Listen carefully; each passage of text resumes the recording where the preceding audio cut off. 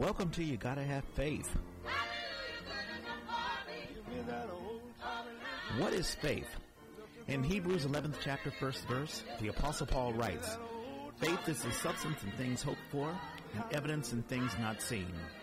One playwright writes, "Believing you see white when your eyes tell you black." It's a belief where no one else believes. Dr. King says if you don't believe in something, you'll fall for anything. This is a podcast about faith. This is a Christian podcast where we share our faith and belief in God and also in mankind, the goodness and kindness in mankind. In today's world, we see lots of ugliness based on racism, misogyny, and age-old grudges. But there is goodness in all of us. There is goodness in this world. But it begins with our belief. You got to have faith. All right, boy, it feels like it's been ages. It's been a couple of weeks, and we've both been away.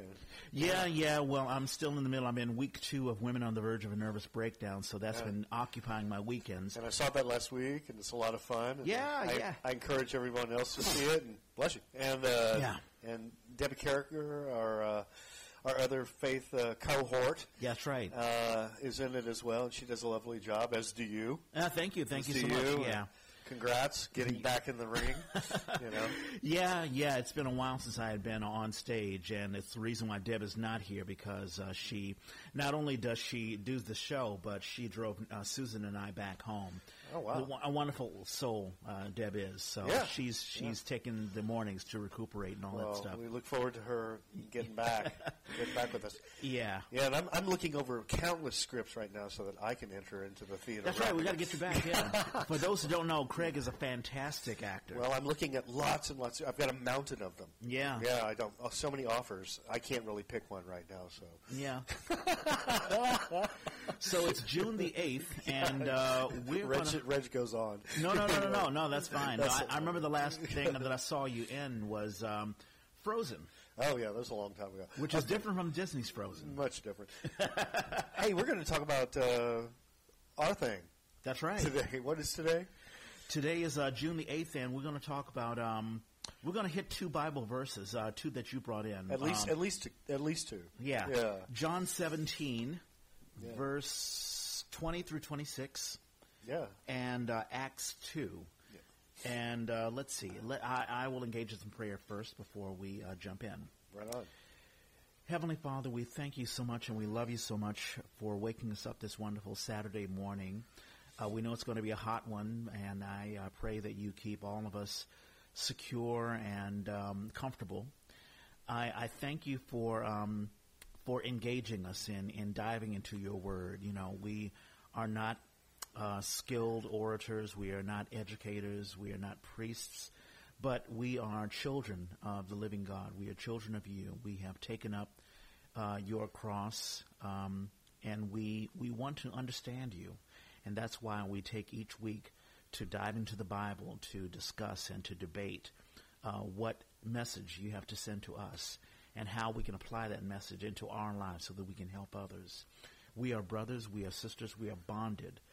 We are children of you, and we want to use your word to continue to bond us, Heavenly Father. And we ask that everything that we say, everything that we do, everything that we are is blessed by the love of you. In Jesus' name we pray. Amen. All right. Amen. Well, this Sunday, tomorrow, is first Sunday of Pentecost. Yes. And Pentecost, a lot of people associate with Pentecostal, which is kind of like got a lot of strange connotations for a lot of people. Evangelical, of course, that word has been floating around a lot lately. And Pentecost, I guess, talks about the divination of the Holy Spirit. Mm-hmm. Once Christ had died and was risen and had breakfast and went back to heaven. Right. Yeah. What was left? A lot of what we get is Paul. Mm-hmm. Is the works and the writings of Paul.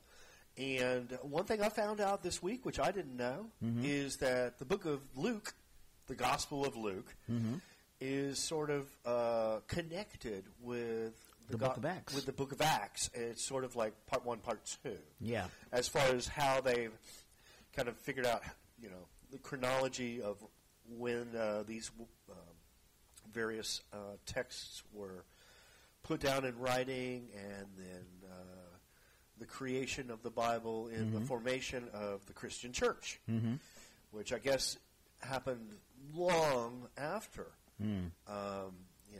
all these events took place.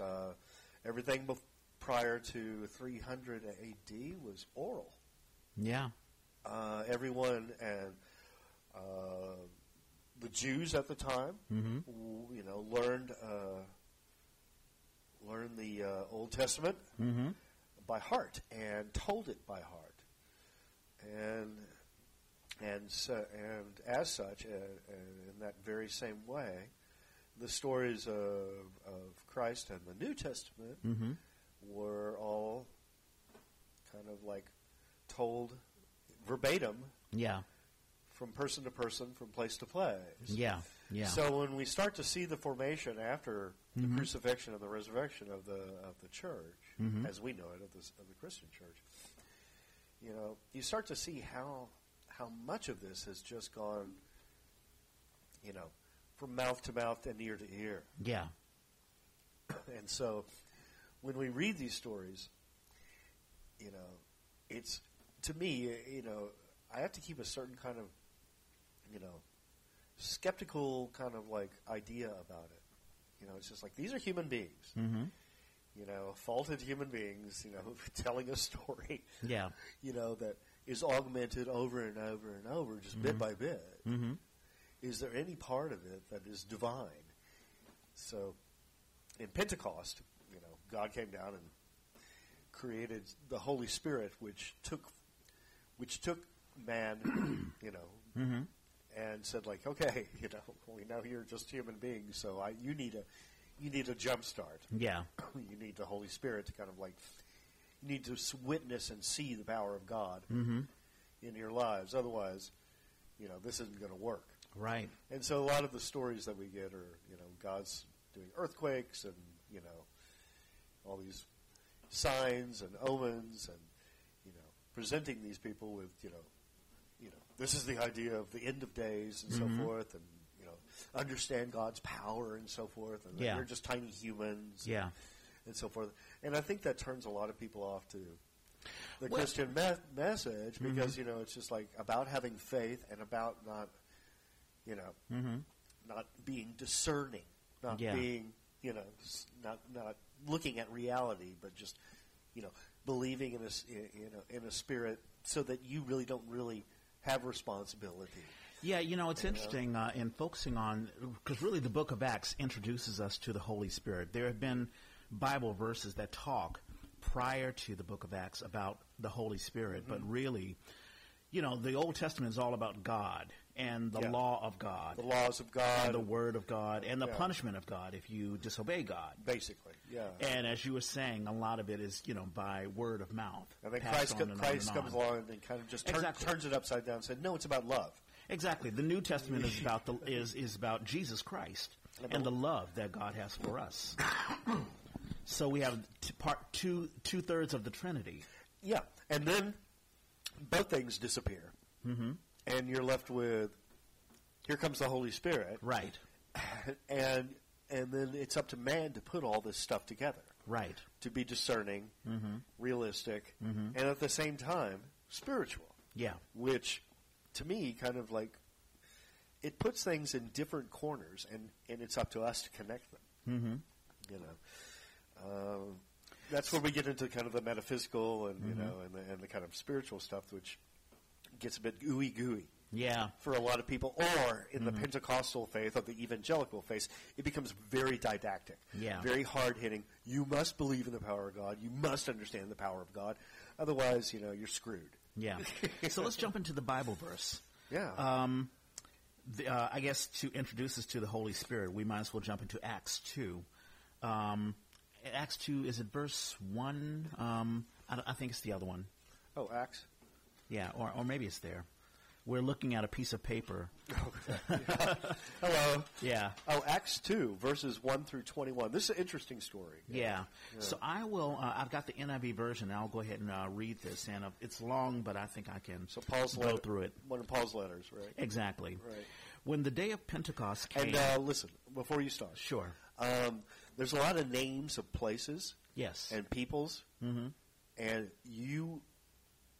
I'm going to forgive you already. I'm going to ask everybody else to forgive. Sure. Rich. Yes. Don't just plow through it. If you mispronounce it, there's no Greek person out there. Well, there may be one or two who's going to tell you, that's not how you say that. Yeah, so anyway, exactly. Verse 9. No, I appreciate you saying that. That's a disclaimer. When you're reading this, don't worry about that. Yeah, exactly. Just know it's a bunch of different kind of nationalities. Okay. Exactly. Okay. Here it is. Carry forward. Acts 2, verse 1, NIV version. When the day of Pentecost came, they were all together in one place. Suddenly a sound like the blowing of a violent wind came from heaven and filled the whole house where they were sitting. They saw what seemed to be tongues of fire that separated and came to rest on each of them. All of them were filled with the Holy Spirit and began to speak in other tongues as the Spirit enabled them. Now they were staying in Jerusalem, God-fearing Jews from every nation under heaven. When they heard the sound, a crowd came together in bewilderment because each one heard their own language being spoken. Utterly amazed, they asked, "Aren't all these who are speaking Galileans? Then how is it that each of us hears them in our native language? Parthians, Medes, and Elamites, residents of Mesopotamia, Judea, and Cappadocia, Pontus, and Asia, Phrygia, and Pamphylia, Egypt, and parts of Libya near Cyrene, visitors from Rome, both Jews and converts to Judaism, Cretans and Arabs. We hear them declaring the wonders of God in our own tongues." Amazed and perplexed, they asked one another, "What does this mean?" Some, however, made fun of them and said, "They have had too much wine." Then Peter stood up with the 11, raised his voice, and addressed the crowd.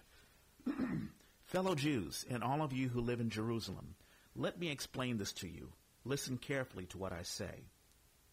These people are not drunk, as you suppose. It's only 9 a.m.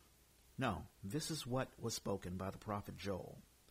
In the last days, God says, I will pour out my Spirit on all people. Your sons and daughters will prophesy. Your young men will see visions. Your old men will dream dreams.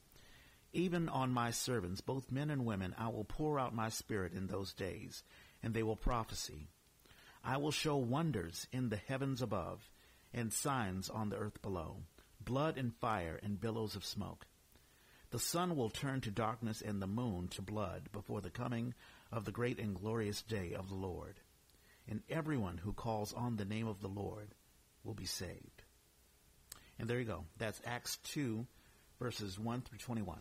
Now, that used to get, what they were saying, we studied this Wednesday at Bible Study, what they were saying is when they used to read that line in church, you know, how can they be drunk? It's only 9 a.m. Everybody would kind of laugh because it was 9 a.m. Yeah, but, it's just FYI. Oh, they left at 9 a.m. Well, they were there. Yeah. It was being spoken at 9 a.m. So we got a good that one got a good laugh. That got a good laugh. But, yeah. But no, there's a.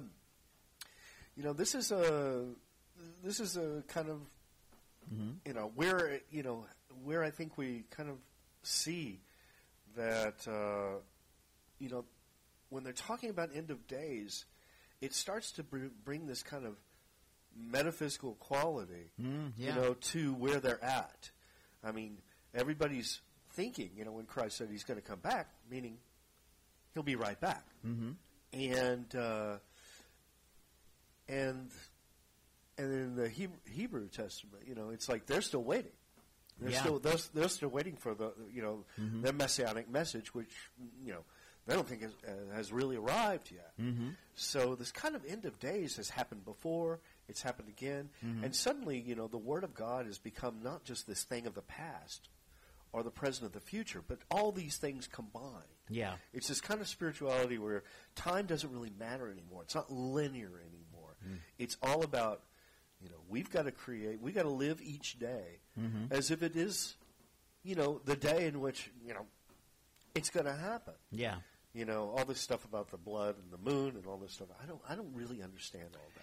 Yeah, the book of Joel. I haven't dived into that. I think he says that Joel says this. Yeah, he's quoting Joel, and Joel. I guess he's trying to prove that he's quoting. I mean, he's reciting this verbatim. Yeah.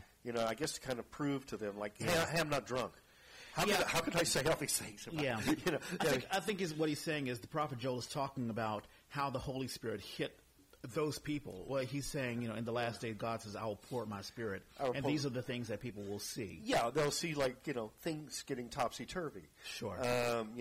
Slaves and everyone will be able to, have wisdom. And we had this little talk about, like, when young men will have visions and old men will have dreams. Yeah. And one person in Bible study, she said, well, dreams are a very personal thing. And this is about a personal kind of divination, And I was like, I'm getting a little different vibe from that. It's kind of like, to me, young men having visions kind of like, to me, kind of denote wisdom. I mean, when you have a vision of something, you're focused. It's true.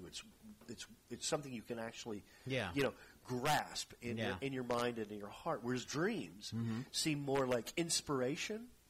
So when you're talking about young men having, visions, meaning wisdom, which kind of seems unlikely, and old men having dreams, meaning like they're not being discerning. They're being innovative. They're being, inspired. Yeah. Which seems sort of contrary to what an old man would do. To me, it means that, like, the things that seem present and normal are not going to be present and normal. Yeah. And it's kind of a funny way of putting it to me. He's kind of saying, like, this: the normal world is not going to be normal anymore. Yeah, exactly. Normal doesn't exist anymore. Whatever the woman who was at your Bible study, she may have been talking about how the Holy Spirit is a personal thing. She was. Yeah. She was. And so she took kind of umbrage at, like, or kind of was skeptical about, like, how can this Holy Spirit unify us when it's just hitting each individual personally? Sure.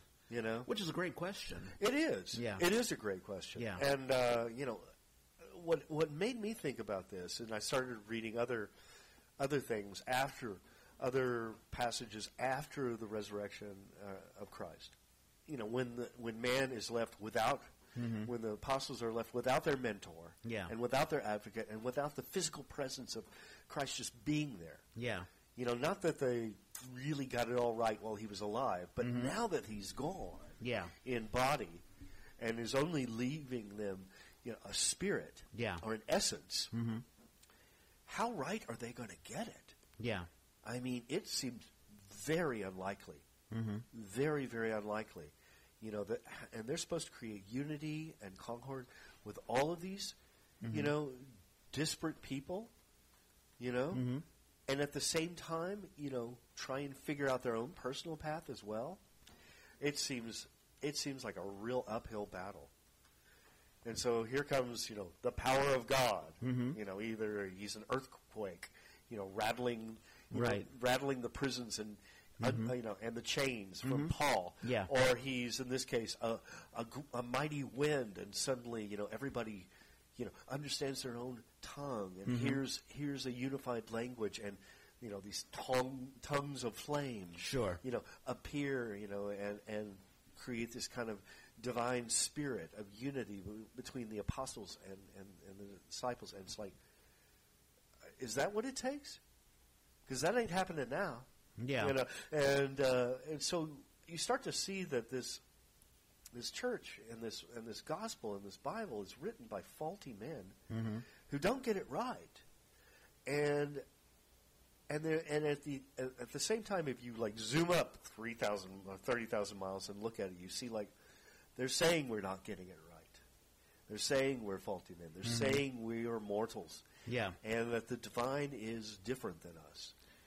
Yeah, as you're talking, it's almost like, imagine Jesus is in a car with the disciples driving. Right. All of a sudden, okay, now you take the wheel. I'm going to heaven. Yeah. So when you talk about the infallibility and the mistakes that the disciples are making, to me, what you're really saying is, the disciples now have the wheel, especially, with the Holy Spirit and the Pentecost.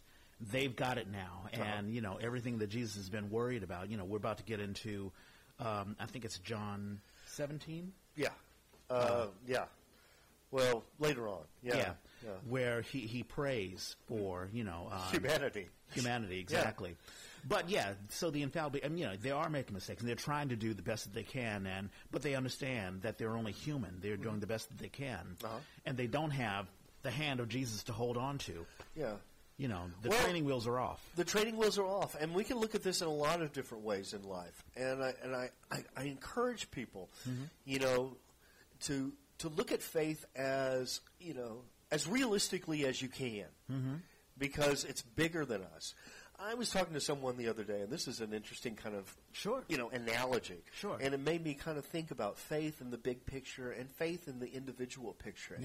And both are important. We need both in our lives. We need the fellowship of other human beings. We need to express that love and be able to do it genuinely and in an effective way. Yeah. And it's not just enough to say you want to. It's enough to actually, it's hard enough to say you want to. It's even harder to put it into, writing, so to speak. But I was talking to somebody, like they were talking about cancer and saying, like, and going to their doctor and trying to understand, how the doctor is going to treat their cancer, their specific cancer. And the doctor was like, this is kind of how we do it. It's sort of like you're driving on the road and, on the highway, and you see, in the distance, a squirrel, and you see it. It's a squirrel. And you have to say, like, well, is it a dead squirrel or a live squirrel? I don't know. We could shoot it and see. Then it'll be dead. Yeah. But it may be a live squirrel. Yeah. You have to investigate it. Sure. That's what they do when they go after whatever they're going after in your body. They're looking at it and going like, it's a cell, or it's a tumor, or whatever. It's a thing. Yeah. Is it a good thing or a bad thing? Is it benign or is it I don't know. We can shoot at it and see, but it's up to us to kind of like take that effort. Yeah. It's the examination. You have to examine it. Yeah. You got to investigate. Yeah. And so that's kind of what we're trying to do with this word is you can sit there and take it at face value. Yeah. And go and hope, is it a dead squirrel or a live squirrel? Yeah. Or you can, you can dive in. Yeah. And kind of make some effort. Yeah. Anyway. One thing and I wrote it down as you were talking, when the woman made the point about, if the Holy Spirit is a personable thing, then how can you connect to the masses? Because really what Peter's talking about, and really what everyone is talking about, everyone is speaking the same language. We can understand everyone. Yeah. So how can you both? Because when people talk about the Holy Spirit or their relationship with God being a personal thing, meaning this is just between me and God, this has nothing to do. It could be very, when I describe it that way, it can be very isolating. Yes. Yeah. This is Meaning, a good time to introduce John. exactly. Yeah. So let's get into it. Yeah. So we were thinking about this, and we were thinking like, well, what would Jesus do? Sure. And how would he react to these kind of problems about how do I deal with, what's going on personally within each individual Yes. and then mankind. Yes. Anyway, you should read this. So here it is. This is John 17, verse 20 through 26. Jesus prayed for his disciples, and then he said, I ask not only on behalf of these, but also on behalf of those who will believe in me through their word, that they may all be one. As you, Father, are in me, and I am in you, may they also be in us, so that the world may believe that you have sent me. The glory that you have given me, I have given them, so that they may be one, as we are one, I in them, and you in me, that they may become completely one, so that the world may know that you have sent me, and have loved them even as you have loved me. Father, I desire that those also whom you have given me may be with me where I am, to see my glory, which you have given me because you loved me before the foundation of the world. Righteous Father, the world does not know you, but I know you. And these know that you have sent me. I made your name known to them, and I will make it known so that the love which you have loved me may be in them, and I in them. And there you go. Now that sounds like a tongue twister. Well, yeah, but it is beautiful. Go ahead. But think about Christ. He really was unique and one of a kind with a relationship with God that was unlike any person ever. Maybe other spiritual people we can think about as like being very close to God, but in a way it separated him from humankind. Very isolating. Yes. I mean, no one to relate to, nobody to commiserate or share notes with. Sure, right. And yet, it was this kind of intimacy he really wanted to share with people. Yeah. And it was difficult. If you're like God-man, yes, who else is going to get it? Yeah. And he wants the disciples to have that same intimacy with God as he does. Yeah, he wants that relationship. And throughout, his entire message, he kept iterating over and over. It's for everyone. Yeah. He hung out with, the people that you wouldn't hang out with. He touched people that you would shun. Yeah. And he said, like, this message, this kind of loving message is the relationship God wants to have with you. Yeah. He wants to have this relationship. He's dying to love you. He feels isolated from you. When you feel isolated from God, he feels isolated from you. It's a totally understandable message. And so when we feel isolated from ourselves, from each other, from the world, when we take on a pain that's only ours, and we can't express it or can't get rid of it. Yeah. Understand that this is not unique. It's not a unique problem. Yeah. It requires effort. It requires effort beyond kind of comprehension. Yeah. Beyond probably, practical capabilities. I mean, what was Christ going to do except hope for it and pray for it and say, like, hey, I desire this. I'm trying to put it into action, but it's something that hasn't really occurred. Yeah. Something I want to occur. And I just want to, I don't know, to me that puts a real humanness on the Christ story. I mean, there's something very, very, loving about that. Yeah, I appreciate the frustration of Jesus. When he prays to God, I get the sense that it's almost, like when there are times where I pray and I'm simply praying, Jesus, give me let me have a wonderful day today at work. Yeah, right. It's very light. Yeah, or, like I'm about to go on stage, I pray that I have my lines and my blocking all correct or whatever. Yeah. But there are times where I pray and I'm frustrated. Yeah. I'm like, listen, I've got some issues. I don't know how I'm going to deal with this. God, give me a blessing. Jesus, give me a blessing. And I get the feeling Jesus, when he prays, he's frustrated. He's tried to connect. Bless you. Bless you. There's a lot of pollen here. I just want to let everybody know. But he wants to connect with these disciples. I compared it. We had breakfast today. Yeah. I said, imagine Steve Kerr, the coach of the Warriors, trying to coach a bunch of high school kids. The fundamentals of basketball. This guy who's won 5 championships. Okay. Or Bill Belichick trying to coach, a bunch of school-age kids. It's like, I'm trying to give you the knowledge, and you're not getting it.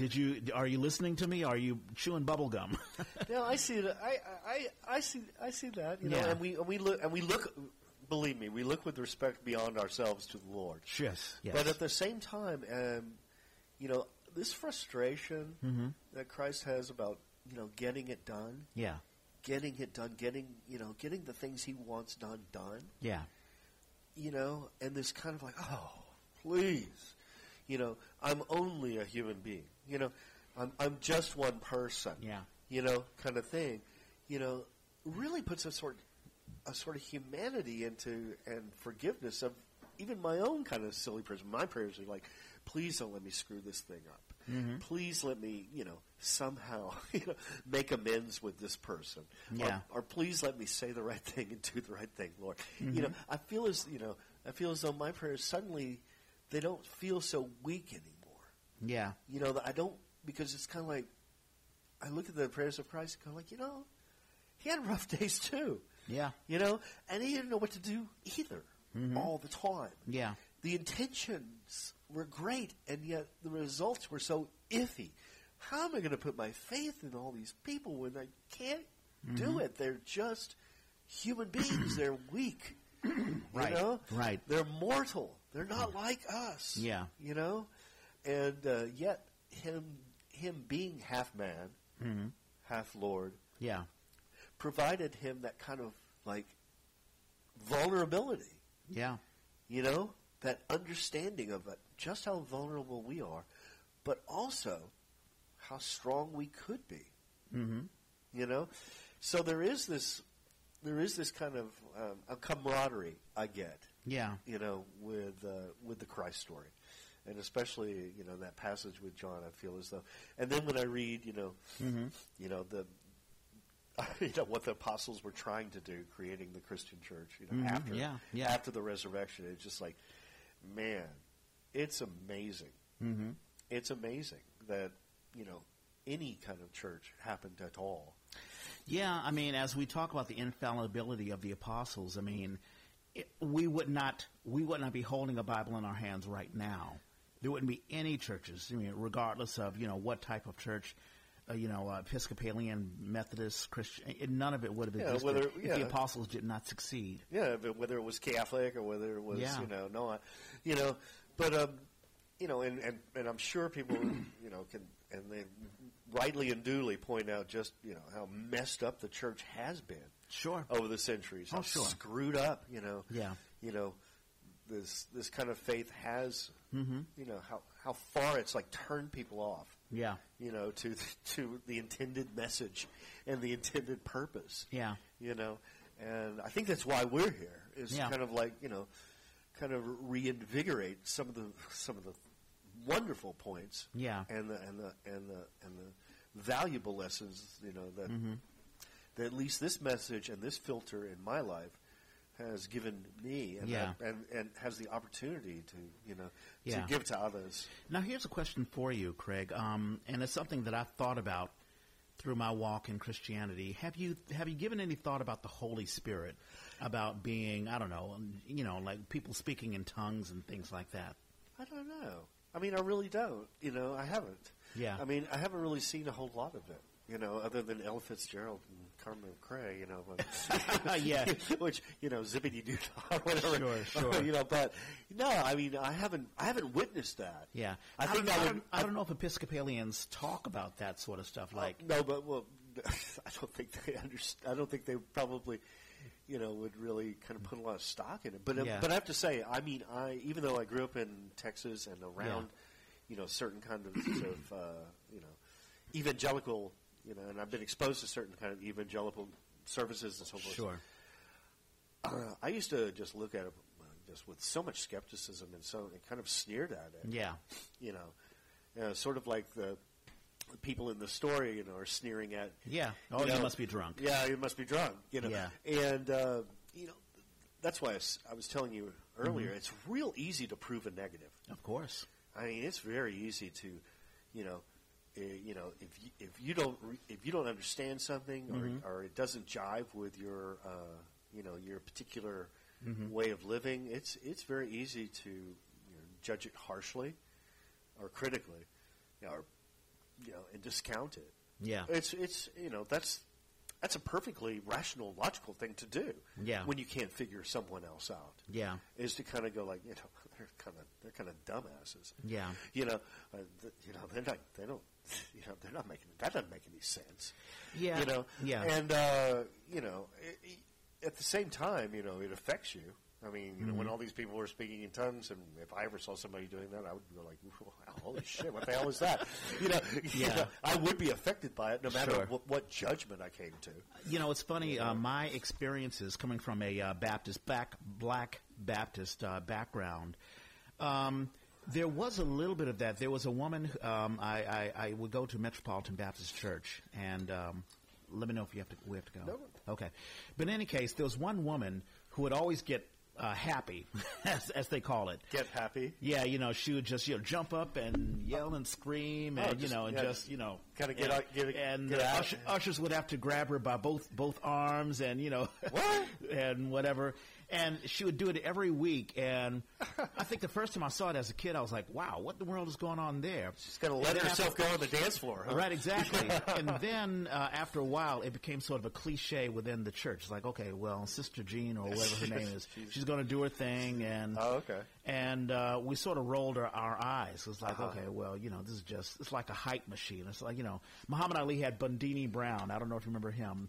There was a guy, he had no other purpose in Muhammad Ali's entourage but to hype him up. Oh, okay.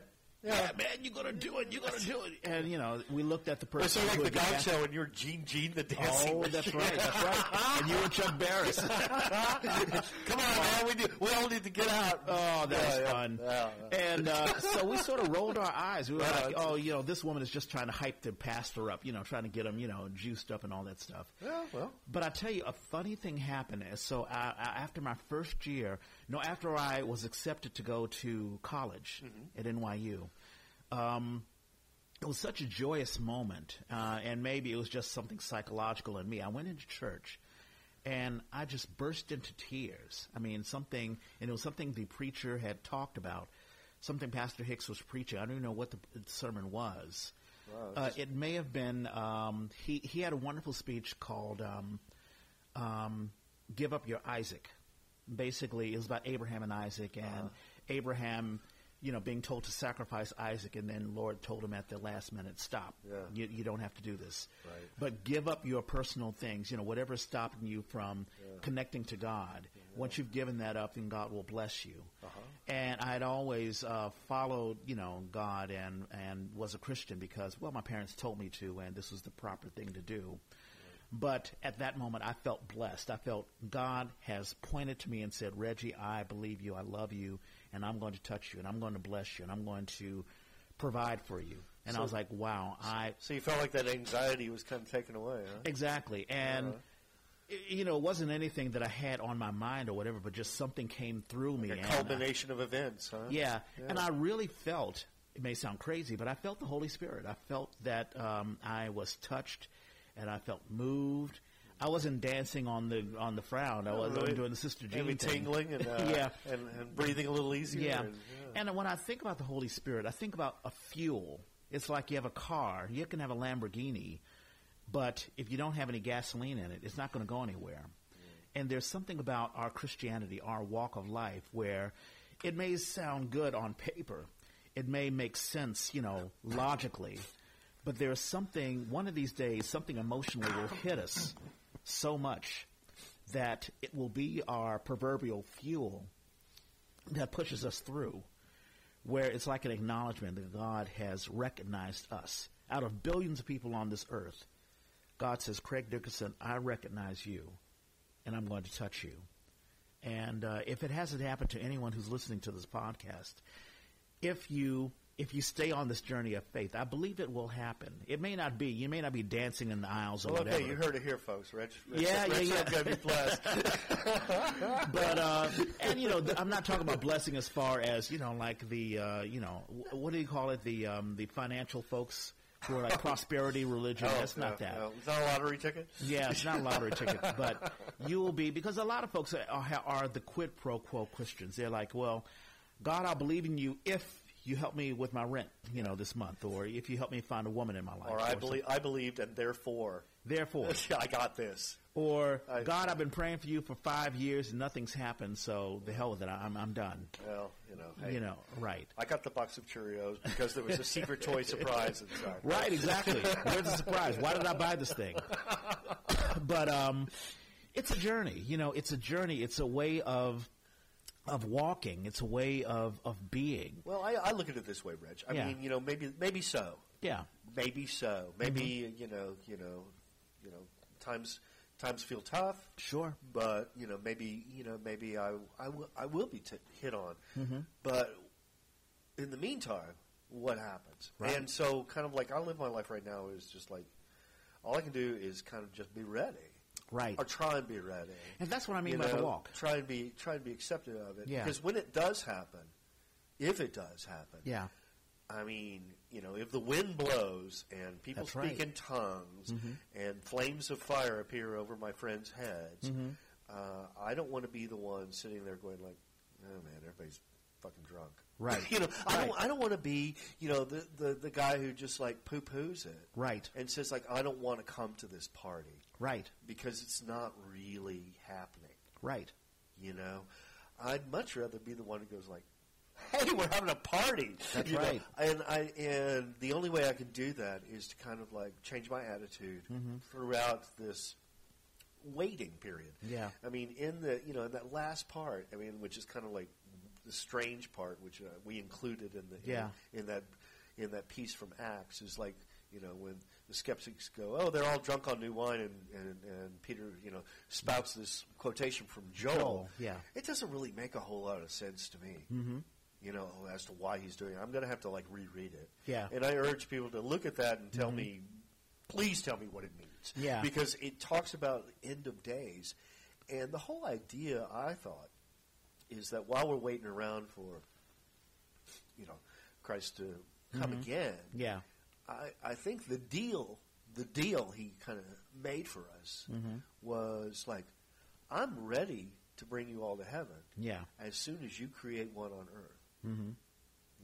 Yeah. And I don't know that we're doing that. In fact, a lot of people would say that we're not. I mean, Yeah. they just found in 7 miles under the ocean atomic carbon in animals. Ooh. From radiation from blasts out in the Pacific. Sure. Testing and Chernobyl and and all the things. So the most pristine place on Earth where you think man has not gone and screwed things up. Yeah. Man has gone and screwed things up. And put his dirty fingerprint. Sure. On nature. Yeah. On our creation. Yeah. And so as far as what we're prescribed to do, please make a heaven on earth so that I can bring you to heaven. Yeah. I don't think we're really getting too far with that. So, I do what I can. Yeah. You do what you can. Yeah. But at the same time, it does feel kind of futile. And it is discouraging. And it makes me want to be that skeptic who says, "Oh, they're all drunk. Screw them. Screw this place. Yeah. I'm going to be out of here anyway. What do I care? Even if I see miracles, even if I see beauty, I'm not going to participate in it because it's not really happening." And I'm going to piggyback on that because you're thinking on the, like what we've done in the ocean floor and with animals and with fish. I'm just thinking big picture. Yeah.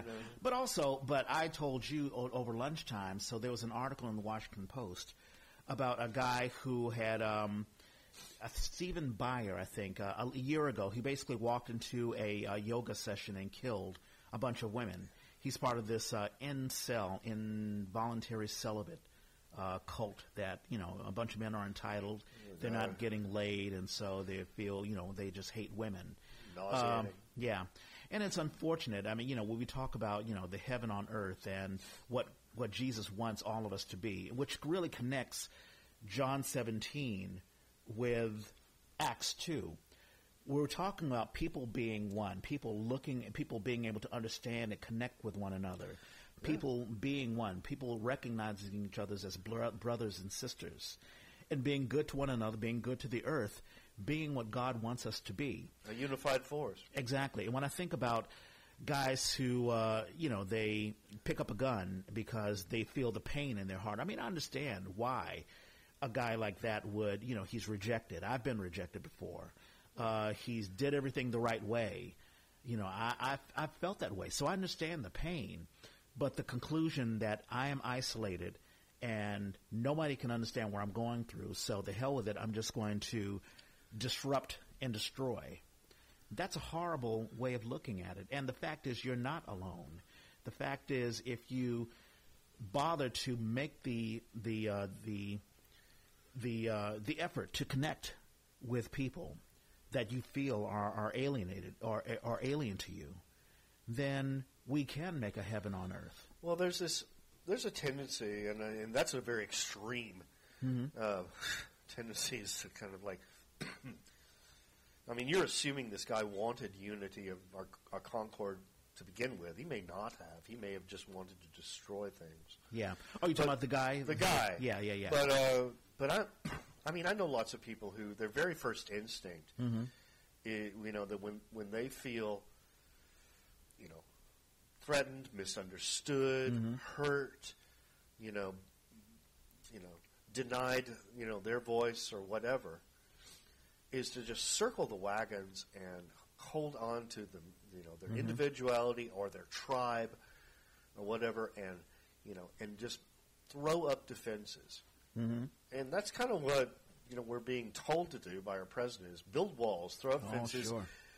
Make your tribe smaller and smaller and smaller, and do not go out of bounds. Yep. And people are doing that. Yeah. In their lives, in their spirits, they're throwing up those defenses. Yeah.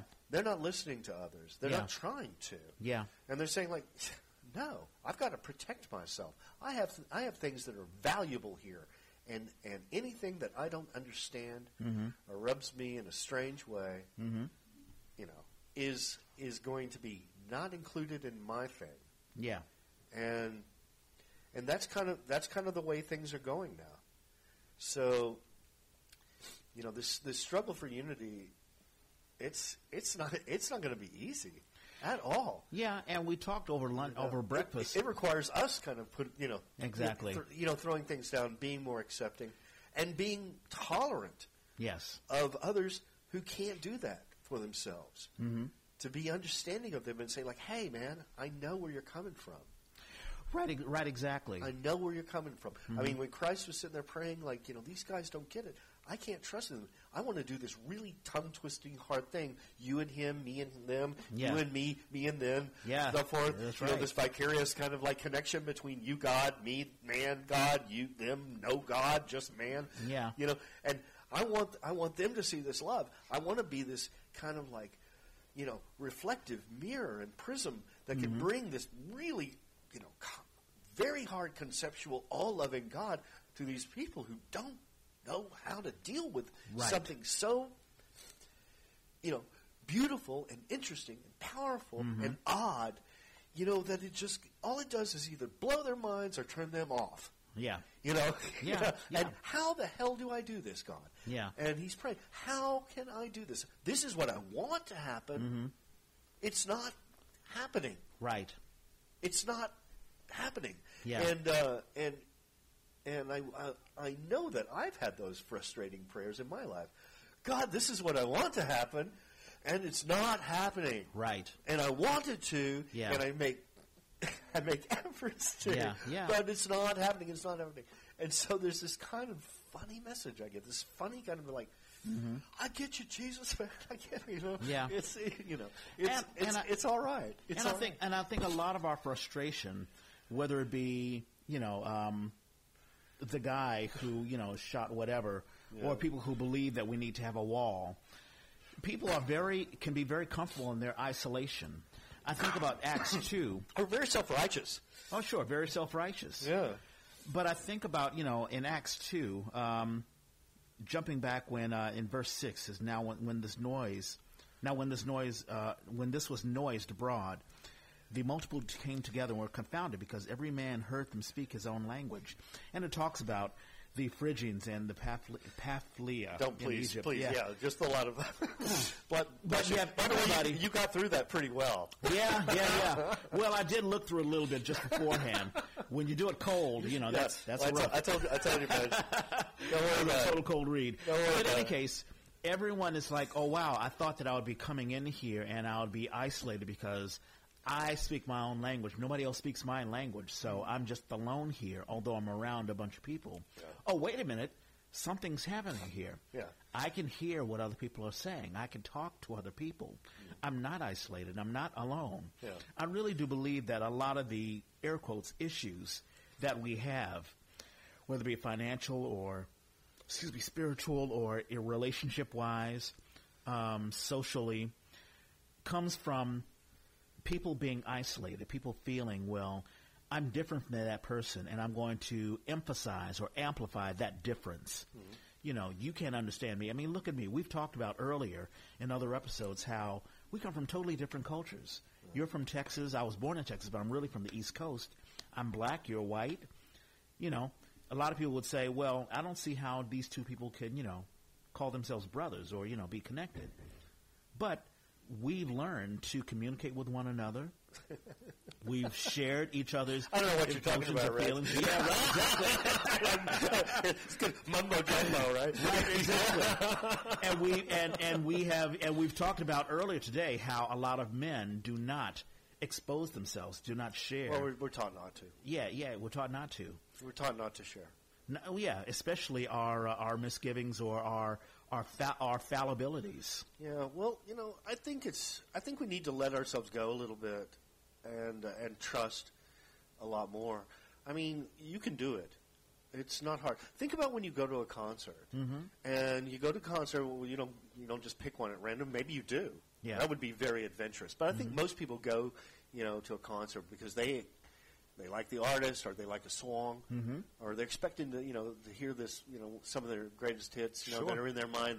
They wait for that one. Yeah. And then suddenly, you're swept up, and maybe it's a song you never heard before, or a way you've never heard it before, and you're this being in theater and everything. Sure. You get swept up and you start listening to it. Everyone's in tune, and there's this kind of like, group thing that's going on for a while, this vibe. Yeah. And suddenly it's kind of like you come out of that and you're like, and you look at one another and you see the people smiling as they leave, and you just have this like look to a total stranger, like, man, that was a good show. Yeah. Or whatever. Right. I mean, it's, and something happened. It was beyond your personal expectation. Right.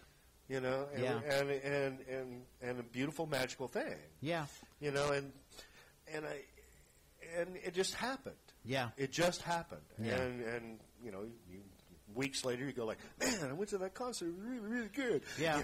And that's what we're talking about, the bonding. But it's just like, you can wait around for that, or you can be ready. Right. You can just sit there in the audience and cross your arms and go like, I'm not going to do it until they do my hit. Right. I like Pharrell and everything, but I only like this one song the most. Right. Right. You're absolutely right. And and you can wait around for it and then get your fix. Sure. Hear the language you want to hear. Yeah. Or you can open your heart and open your ears. Yeah. And hear the language that everybody is hearing. Yeah. That's exactly right. It's in that text it's talking about everybody speaking their individual language and they all understand this. I think it's just one language. I really do. Yeah. I think at that moment in time, I think the Holy Spirit is just going like, Mm-hmm. It's all one. Yeah. It's all one language. Yeah. You can call it yours. You can call it phonetics or Cretan or whatever. Sure. But it's all one. Mm-hmm. It's all one. Yeah. All it takes is the effort. That's exactly right. All it takes is that effort. Yeah. Open your mind, open your heart. Yeah. Get out of that box. And if you're in the box, you're not the only one in the box. You're surrounded by other people in their own little boxes. Yeah. Yeah. And it's we all got to crawl out of them, or help each other out of them. Yeah, exactly. Or be understanding of each other in them. You know? Hey, I'm over here, Reg, in my box. Yeah. Kind of thing. Sure. And I know the box is comfortable. Sometimes people it's familiar. It's home. Right, exactly. It's someplace you can't hurt. It reminds me when I was a kid, my mom would take me to the pool, the local pool, and I didn't want to get into the water because it was cold. Right. But everyone else is in it, and everyone's having fun. Yeah. And Mom was like, "Oh, come on, just get in there." It's like, no, it's too cold. Get in there. Bite the bullet. It just you'll feel it and then a couple of seconds afterwards, it's going to be just fine. And it was true. I jumped in that pool and acclimated. Yeah. Right on. And then she had to get me out of it. Come on, we got to go. Oh, and the pool is, of course, mankind and humanity, and that's what Jesus wants. The pool is mankind. Yeah, I love it, Reg. Yeah. All right, man. Hey, man, I gotta sign off because I've got to go to work. No, that's fine. This is good. I'm glad I found the button. Yeah. Is that cool? Yeah, it's cool. Okay, well, Can I Absolutely. say a prayer to lead us out? Thank you once again, everyone, for listening to our ramblings and understanding that we are not theologians or biblical scholars at all. Just a couple of folks who want to fellowship with each other and the world. And I just want to say, God, thank you so much. And we say these prayers to you because you taught us how to pray, and you taught us how to love, and you inspired us to do both. And may we go this week and serve you and love you and love our fellow man and do the things you'd like us to do. In Jesus' name, we praise you and thank you. Amen. Amen. Now, that was a fantastic one. All right, and here is our blurb. Faith is a podcast open to anyone. You may not believe at all. You may be Muslim, Jewish, agnostic, or atheist. You may have had a horrible experience in the church which have made you turn your back to God. You can still have faith. We ask that you listen to this podcast, even challenge us on Facebook, SoundCloud, Instagram, Twitter. I'm at Reg Space Clay. You can find Deb Gallagher at DL Carragher. Craig, we're still trying to get him on social media, but that's been difficult. But you can also reach all of us on Facebook, our personal Facebook account. And also, we have a You Gotta Have Faith Facebook page. So you can always let us know what you think of the podcast on there. Don't feel alienated because we speak of what we believe. The Bible has been around for thousands of years, and even now, in the age of the internet and social media and great technology, it still has a message for all of us. You can listen to this podcast where you're listening to it now, but just tell your friends on the Apple Podcast app, or really any app that you use to listen to podcasts, or on iTunes if you are one of those who listen to your podcasts on a desktop or a laptop. You can just open up your iTunes app, click on Store, go on the search engine on the upper right-hand side, and search for You Gotta Have Faith, and you'll find us. If you use Android, download SoundCloud or just go on SoundCloud.com, search for us, and you'll find us. Thank you for listening, and God bless each and every one of you.